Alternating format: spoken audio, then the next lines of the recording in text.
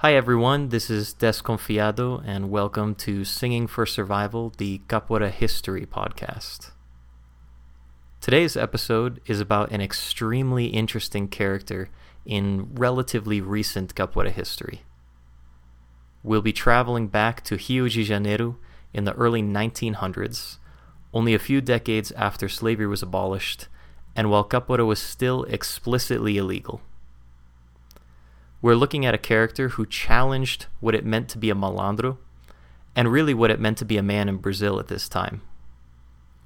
Someone forced to the outskirts of society for who they were, but who nevertheless made a name for themselves that we remember today. A fighter, outlaw, dancer, and singer, this person fully embraced all aspects of who they were. And that's not only incredibly inspiring, but also relates closely to Capoeira philosophies of duality and contradiction.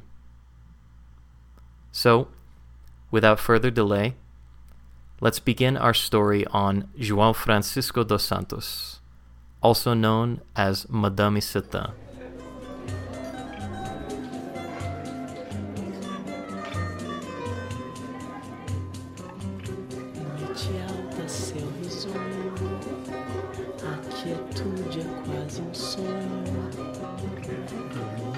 Sobre a mata como uma chuva de prata de raríssimo esplendor. Só tu dormes, não escutas o teu cantor, revelando a lua airosa, a história dolorosa deste amor. Lua, manda tua luz prateada despertar o meu amado. Quero matar os meus desejos, sufocá-lo com meus beijos. Canto, e o homem que eu amo tanto não me escuta, está dormindo. Canto e por fim, nem a lua tem pena de mim, pois ao ver que quem te chama sou eu, entre a neblina se escondeu. João Francisco dos Santos was born in 1900 in the town of Glória do Goitá in Pernambuco. This is not even 2 decades after the abolition of slavery in Brazil, so naturally both of his parents were former slaves. He was one of 17 brothers and sisters, and his father died when he was only 7 years old, leaving his mother to fend for the family. And to deal with this, the next year, his mother sold him in exchange for a horse.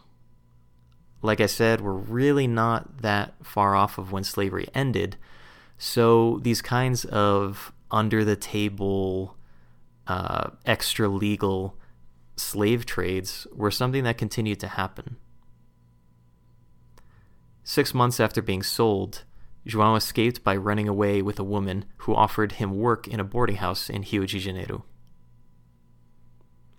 João worked at this boarding house until he was 13 years old, at which point he left to live on the streets in the Lapa neighborhood of Rio.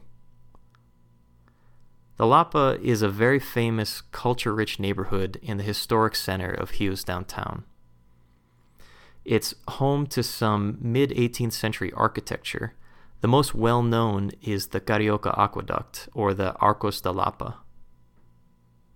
The Lapa is home to many restaurants, bars, and clubs, which provides many musical outlets for samba, forró, and música popular brasileira. Most importantly, the Lapa has always maintained a bohemian nightlife culture, which has drawn musicians, artists, and intellectuals to the region. While some of the main cultural aspects of the Lapa have stayed pretty consistent, the underworld activity has changed significantly since the period that we're talking about. There's been a lot of reforms to that area that make it, I don't know if I want to say gentrified, but certainly less crime-filled than the time that we're going to be talking about. in the early 1900s, the Lapa was the center of clubs, prostitution, and gambling. And for 6 years, João Francisco worked odd jobs in and around the neighborhood. He writes in his memoirs that it was in this bohemian environment of the Lapa that he began to explore his own sexuality. This is the time where Dos Santos realizes that he's gay and he starts relationships with other young men. Remember that this is early 1900s Brazil, so he does this in a culture that, while it's not explicitly illegal to be gay, the culture is still restrictive on gay people. But in the brothels of the Lapa, madames commonly employed young gay men as waiters, cooks, and housekeepers. And so when he was 18, Dos Santos was hired at one such brothel. It was during this time that Dos Santos started to build his persona as a malandro. The malandro is a very important archetype to Brazilian culture, and particularly to capoeira culture. The malandro is typically described as a bad boy character, a hustler, scoundrel, or trickster, and commonly in Brazil, an anti-hero or folk hero. A malandro could be a con man or a cheater, and is someone who uses cunning, charisma, and wit to manipulate their way to the best possible outcome. But this does not mean that it's inherently a negative archetype, since malandros are often using their cunning to punch up and fight against an unjust system. This is summed up in the book O Último Malandro, where author Moreira da Silva defines the malandro as, quote, the cat that eats fish without going to the beach, unquote. Most importantly to our discussion today, the malandro was considered a hyper-masculine archetype in this time and place, with attributes like bravery, virility, and toughness associated with them. In parallel, Dos Santos was also developing his stage persona. He began to perform in a small musical revue where he sang and danced dressed in a long red dress and leaving his long hair down to his shoulders. He based his stage persona off acts like Josephine Baker, who was a very successful African-American stage performer in Paris at the time. And now we start to see the beginnings of the duality of Dos Santos' character. He is, at the same time, a hyper-masculine and tough malandro, and an openly gay man who performs in drag. This is the start of him challenging the stereotypes and cultural archetypes of the time. Like we were saying, the malandro is perceived as someone who is tough, who is the man's man, right?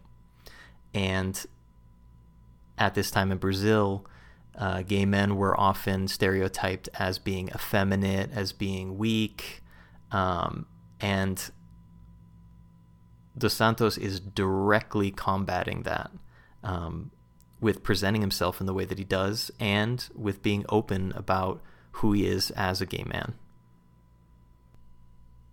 Unfortunately, Dos Santos' performing career was, at least initially, cut short.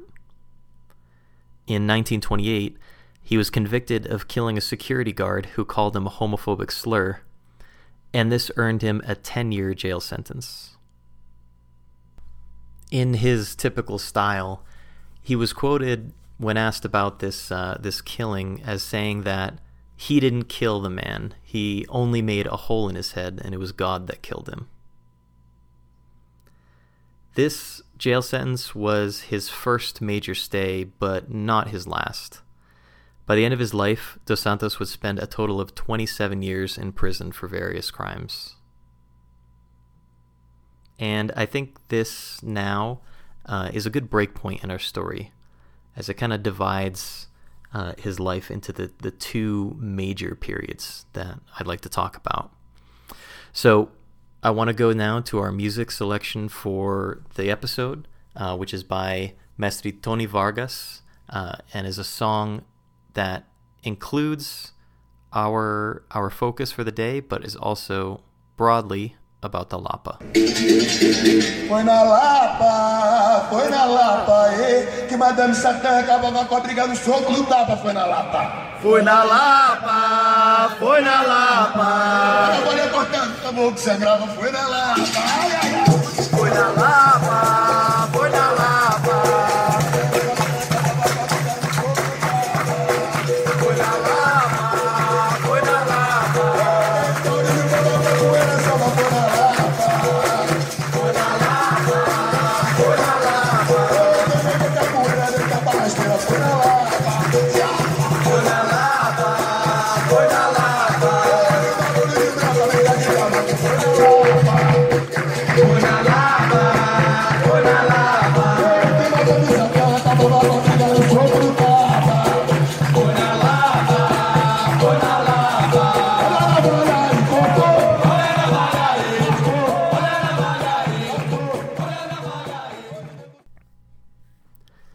So this song is really all about the Lapa. We have references to Madame Satã, we have references to Manduca da Praia, who someone will talk about in the near future. It talks about fighting against the police, and I think most importantly, it talks about the Lapa being the cradle of malandragem, of capoeiragem, about it having a history of capoeira, of samba, just really emphasizing the importance of the Lapa in Brazilian history, and really the history, the development of capoeira, particularly capoeira in Rio, which developed differently than the capoeira of Salvador. So we mentioned before some of the cultural significance of the Lapa, the bohemian lifestyle, the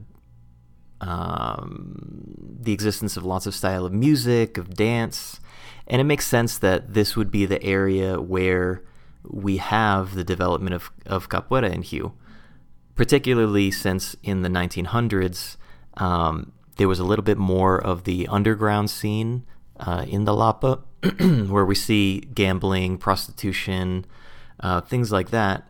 And in this time, capoeira is still associated as a criminal activity. It's something that's driven into the outskirts, into that underworld.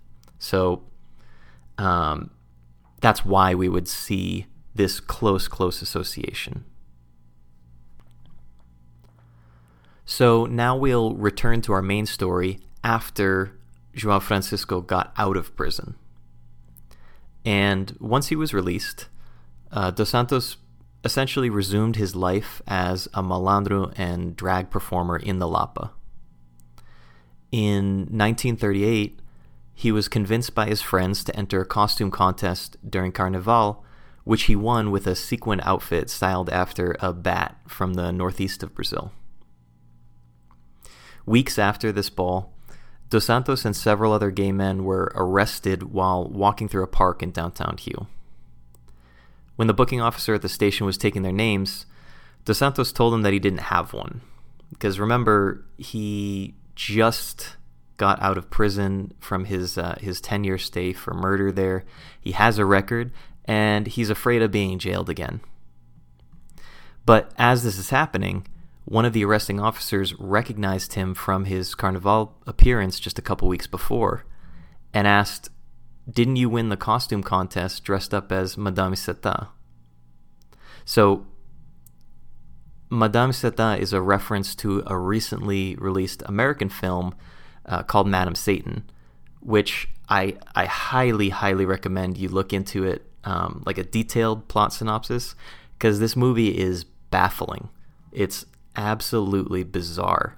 The kind of like really, really, really rough summary is it's about a woman who disguises herself as a seductress named Madame Satan in order to trick her cheating husband, all while aboard a party on a Zeppelin.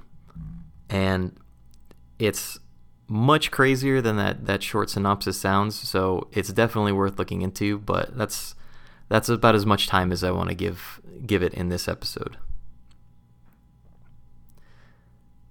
So the men were released soon after that, but the story rapidly spread through the Lapa about one of the arresting officers essentially calling Dos Santos Madame Satan. And as that news spread, people started calling him that. That became his new unofficial nickname. And Dos Santos was initially resistant to this nickname. In an interview with him, he was quoted as saying that, and I'm paraphrasing, that he didn't want to have a quote gay nickname because he thought it was saying too much, and he resisted those who called him by that name, but it only made the situation worse. And he finally gave into it and accepted it. And he says about it, quote, "And later comparing my nickname with the nicknames of others, I saw that mine was much more beautiful. It's very striking," end quote. Dos Santos would continue his drag performances for many, many years after this, and Madame Satan was not his only stage persona. Over the years, he developed several others, such as Saint Rita the Coconut Tree and the Wild Pussycat, but Satan was his most well-known persona and the one that he'd be known by. In parallel to his fame as an entertainer, João Francisco was also a legendary fighter, and by all accounts, an incredibly skilled capoeirista. Unfortunately, I haven't been able to find any information on where he learned capoeira or who from, but nevertheless, it's still a major part of his character and his legacy. His fights with the police were particularly noteworthy, as he was said to have often fought barehanded against multiple officers with clubs. One especially fantastic account says that he faced down a 24-man platoon and battled them to a stalemate, forcing them to flee after leaving 7 men badly wounded, 2 with broken arms and 2 with split livers.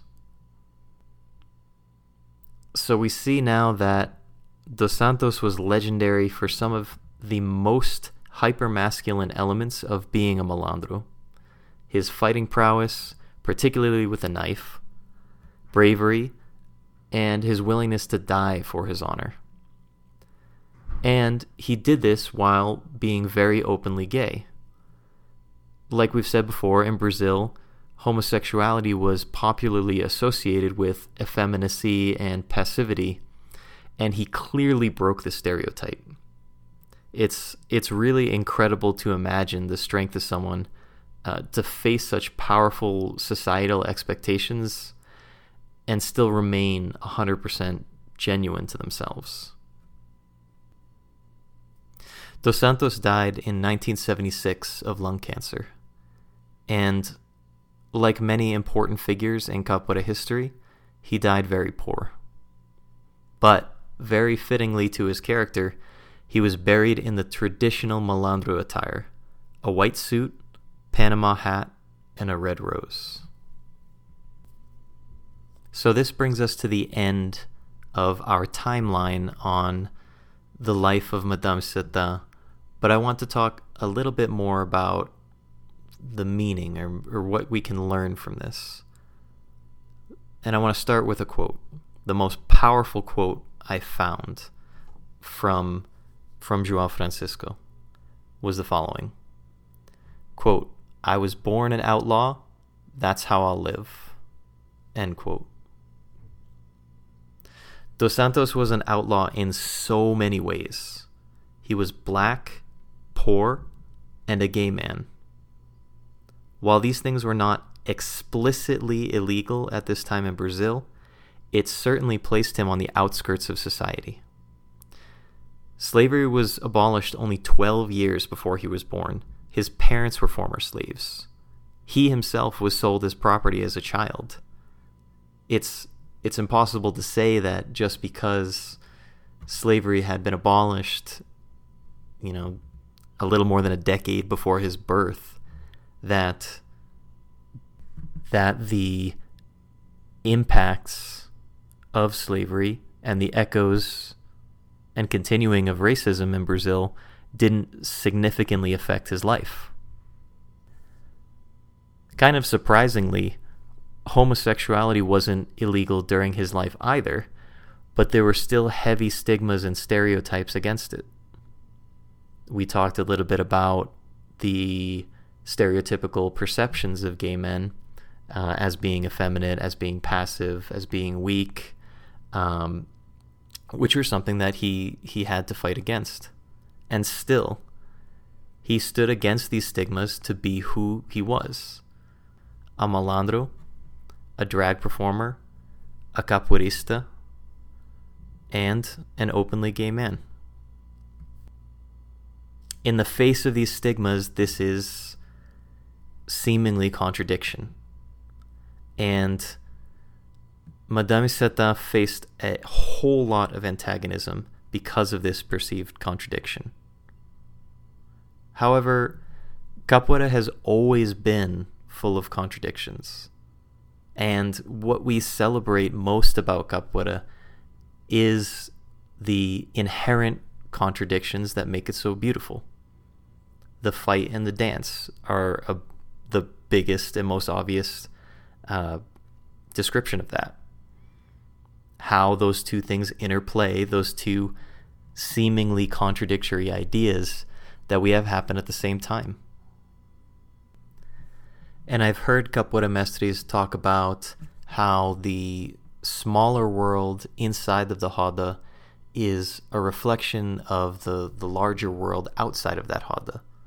How the roda becomes a space where we can play out a lot of the conflicts of the real world in a place where the typical societal expectations, hierarchies, rules aren't restricting us, and in a place that's a little bit more, controlled.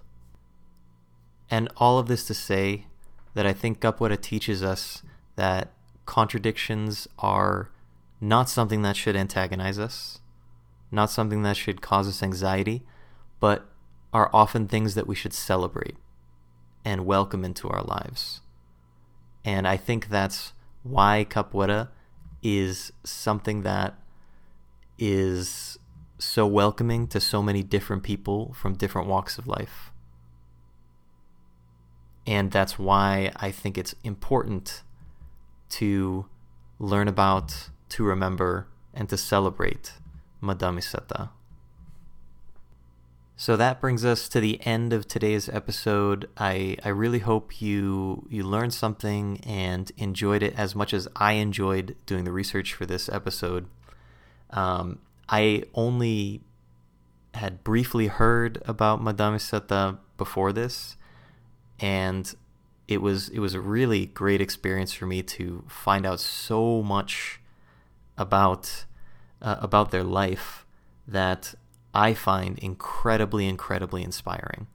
And I think that this story is a really important part of capoeira history, particularly the history of capoeira and Rio, that we should really think about. So, as always, if you have any questions, please feel free to email them to me. I'll put my email in the description. If you like these episodes, please share them with your friends, with your training partners. I'd love to just reach as many people as possible so we can get lots of really great conversations about history going. So, thank you very much for sticking around to the end, and I'll see you next time. Manda tua luz prateada despertar o meu amado. Quero matar os meus desejos, sufocá-lo com meus beijos. Canto, e o homem que eu amo tanto não me escuta, está dormindo. Canto e por fim nem a lua tem pena de mim, pois chama sou eu, entre a neblina se esconder.